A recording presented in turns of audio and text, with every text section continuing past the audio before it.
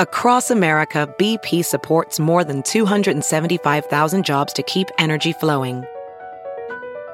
Jobs like building grid-scale solar energy in Ohio and producing gas with fewer operational emissions in Texas. It's and, not or.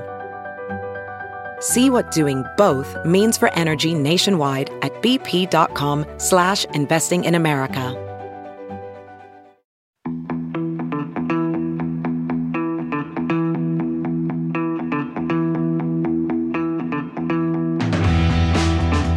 Well, good evening, Dartfish friends, and welcome to our end of day 2 review here of the Acropolis Rally. I have to say there is so much to talk about.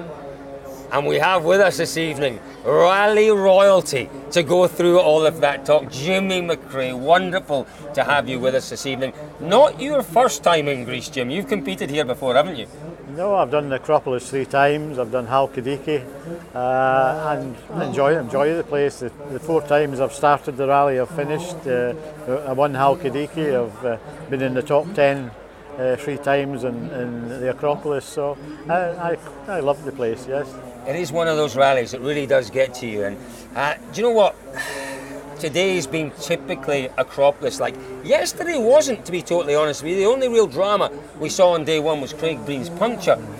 But let's start, Jim, with Hyundai, because we will get to Ford, we will get to Toyota, who have both had a multitude of problems out there today. Hyundai have had small problems, and it has been their best day in a long, long time. Thierry Neuville went from, 4th or 5th, 15 seconds off the lead, to a lead of 32 seconds in 3 stages. An amazing turnaround. Yeah. No, I think you've just got to get the speed right. The speed in the rough is what you've got to get right here. You know, quick as you can, but to try and keep the car in one piece. And he's obviously done very well. And you know, Hyundai 1st, 2nd, and 3rd at the moment. It's pretty good going. It is, and you know what? You can't do that on the Acropolis Rally with a car that is not competitive and is not reliable. They've got reliability, they've got competitiveness into this car, and at the start of the season they were a million miles away from that. That's correct. It looked bad at the start of the season, and it was a bit of a worry when you see a team that's really struggling. You wonder, are they going to stick at rallying? But you know, it's good to see them raising the game and getting there.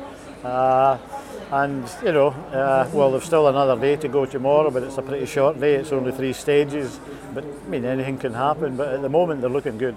And do you know what? Do you know what we were told by Monse at the end of the media zone here? Hyundai have never scored in their history a 1-2-3 in the WRC. That would be quite momentous, wouldn't it? It would be, especially here in the Acropolis, you know, where it's a really tough, hard event, very hot, you know, and reliability comes into it very much. Yeah, it really does. Now here's the question. Clearly, Oyt Tanak is in 2nd place. Tanak still has a very real chance, not a very real chance, he has a chance of the driver's title. You've been in the centre of 1 or 2 of these situations before, Jimmy, where team orders perhaps would come into things. What's your take on the situation between Neuville leading the rally, out of the Drivers' Championship, Tanak in 2nd, still in the Drivers' Championship? What's your take on that situation? I think, you know, come the last stage, if I was the team manager, I think I would be telling them to swap around. I know it's, I've been in both sides of the game. You know, I've had to back off and drop a place, and it's very, very hard to take. But then, on the other hand, I've been in the other situation where I have gained a place, where it's been team orders. But I think for the money these guys spend on rallying, and if there is a possibility at all of taking the championship, then I think they've got to try and do it. They absolutely do, because as we know in rallying, anything can happen. You know, we saw Sebastian Loeb in 2006, I think it was, falling off his mountain bike, breaking his arm. I mean, anything can happen, and you know, if there's an opportunity, it has to be taken. But it's not going to happen, Jim. It's not going to happen tomorrow, because we've got 2 incredibly strong characters in this team, a bit like Carlos and Colin, really. I just cannot see Thierry Neuville, who wants his first win in, I think it's 16 months or so. I can't see him moving over. I really can't. I don't think he will. I think even if he was told, I don't think he will. But you know, it's the team that pay the big money for these boys, and I can always remember back in the 70s when team orders came in. At the end of the day, I was told, these guys are paying your wages and they want you to do this. So what are you going to do? So they pay the wages. You've got to do what you're told. Oh yes, I think that's a very, very good point. Listen, we caught up with both Thierry Neuville and Ott Tanak at the end of the day. This is what they had to say. Very quickly this morning we were able to catch the lead, to increase our gap as well, and being in the lead tonight with 28 seconds more or less, I think it's quite comfortable for tomorrow in case we stay trouble-free. Any more discussions about team orders for tomorrow? Not that I know. If you were asked to do the unthinkable and maybe give Ott the win, would you consider it? Unthinkable, you said it already. I'm going to ask you again. Oh, come on, boys! I mean, it's been obviously very hot, and it's been hot for everything, for ourselves, for the car, for the tires, and I would say, we had some technical trouble, but in the end, these were not slowing us down. It was more the tires which were really aggressively overheating, so we had to manage, and they were especially the limit, which didn't allow us to go much faster. Yeah, I asked you at lunchtime about team orders. It was a little bit too early to ask that question, but I'll definitely ask you again now. You're in with a chance now once again of the driver's title, but those extra, 8 points tomorrow, 7 points potentially, you could really do with. Will you have a discussion with the team? Will you request that perhaps they think about that? It's nothing from me to request. It's they do it or they don't do it. But I guess it's the decision of the other people. What would you like them to do?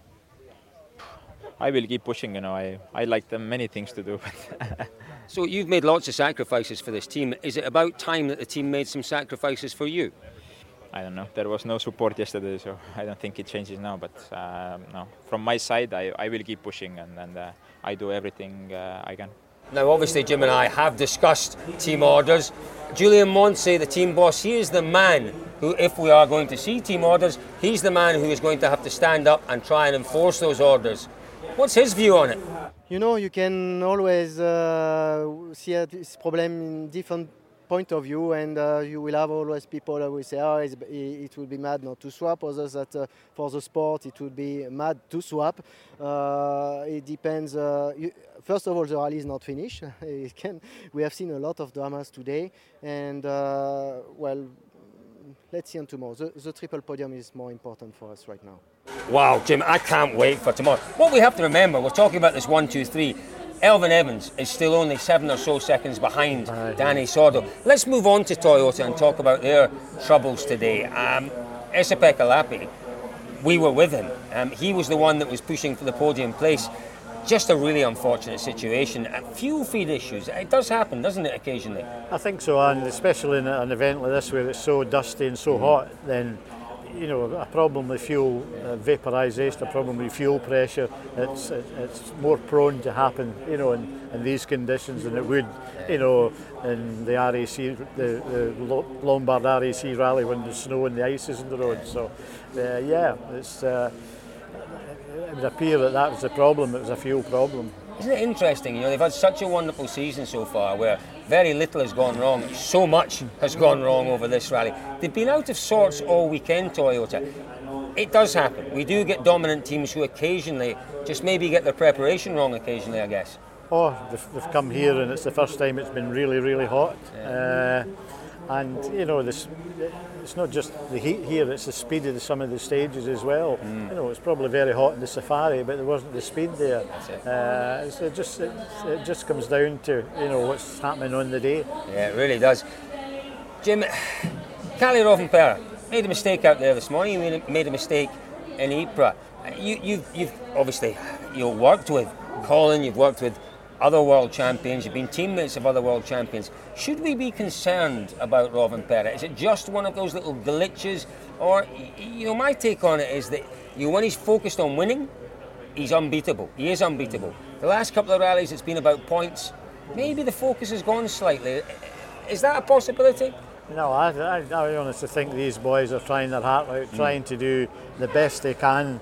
And, the speeds they're going at, it just takes a moment's maybe lack of or maybe couple of centimetres offline, and you click a rock, or you're going that quick, you see a rock, you can't miss it. I mean, I don't think it's anything to do with up there.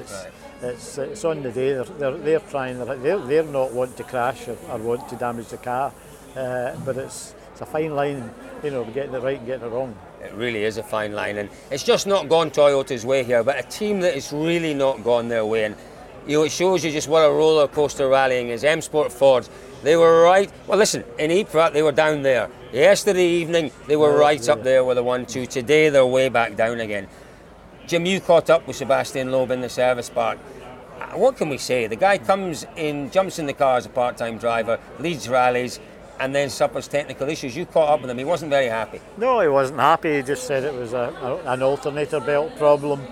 The alternator belt had come off. He managed to fit it back on, but it came off again, and he just said, I don't know. There's obviously something wrong, a technical problem there. But it's why does it happen to his car and not the other 4 cars that's here? You just don't know. It is interesting because, is he getting more out of that car? Is he pushing that car to the max more often than the other drivers? Is that maybe why? The car is being driven at 100% all the time by Loeb, and is it maybe exposing 1 or 2 little areas that they haven't seen before? No, I don't think so. No, when it was just something like a alternator belt.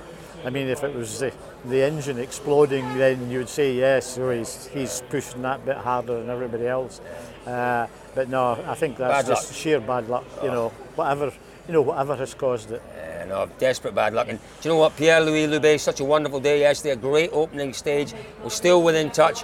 A puncture this afternoon. He has power steering issues, but I've been impressed by Loubet's attitude today. He's just kept his head down. He hasn't complained. He hasn't moaned. He's just got on with it. It's impressive. And it'll be pretty hard work with these cars with no power steering, I'm sure. You need to be a bit fit there. It's a young man's game these days, Jim. Definitely. Yes, you and I would have parked up by an ice cream shop and gone and got one, wouldn't we? Or 2. Although in my days we didn't have power steering. So there you are. So it wasn't a problem? So it wasn't a problem. I don't know what his problem is. There we go. So a really tough day. Gus Greensmith also retired on this loop this afternoon. Such an atrocious day out there. After yesterday's relatively innocuous day, it was a touch surprising to see so much drama, but maybe we should have expected it. It was hot, really hot today, 35, 36 degrees. It was a long day, 74 kilometres. Maybe we shouldn't have been surprised. No, I think the weather had a lot to do with it today. It was just so very, very hot. So folks, one more day to go. 3 stages tomorrow, 46 kilometres. What, Jimmy McRae, is going to happen tomorrow? Who knows? I don't know. It's depends what happens up front, what they do up front. If there's no team orders, then these 2 boys will be absolutely flat out. Elvin will be trying to get on the podium. It'll be an interesting day tomorrow. Oh, I concur entirely with Jimmy McRae. It'll be a massively interesting day tomorrow. An enormous thank you to Jimmy for joining us this evening. Jimmy, you've been an absolute superstar as always. Folks, stick with us tomorrow because, as Jimmy said, Elvin Evans is going to try and upset the Hyundai party tomorrow. Hyundai are heading towards history. Potentially Hyundai are heading towards a very, very dramatic day. We will be here on the ground following all the stories as they are breaking tomorrow. Jimmy McRae, you're a star, you're a legend. We'll see you tomorrow. Folks, join us tomorrow for all the action for the final day of the Acropolis Rally on dirtfish.com.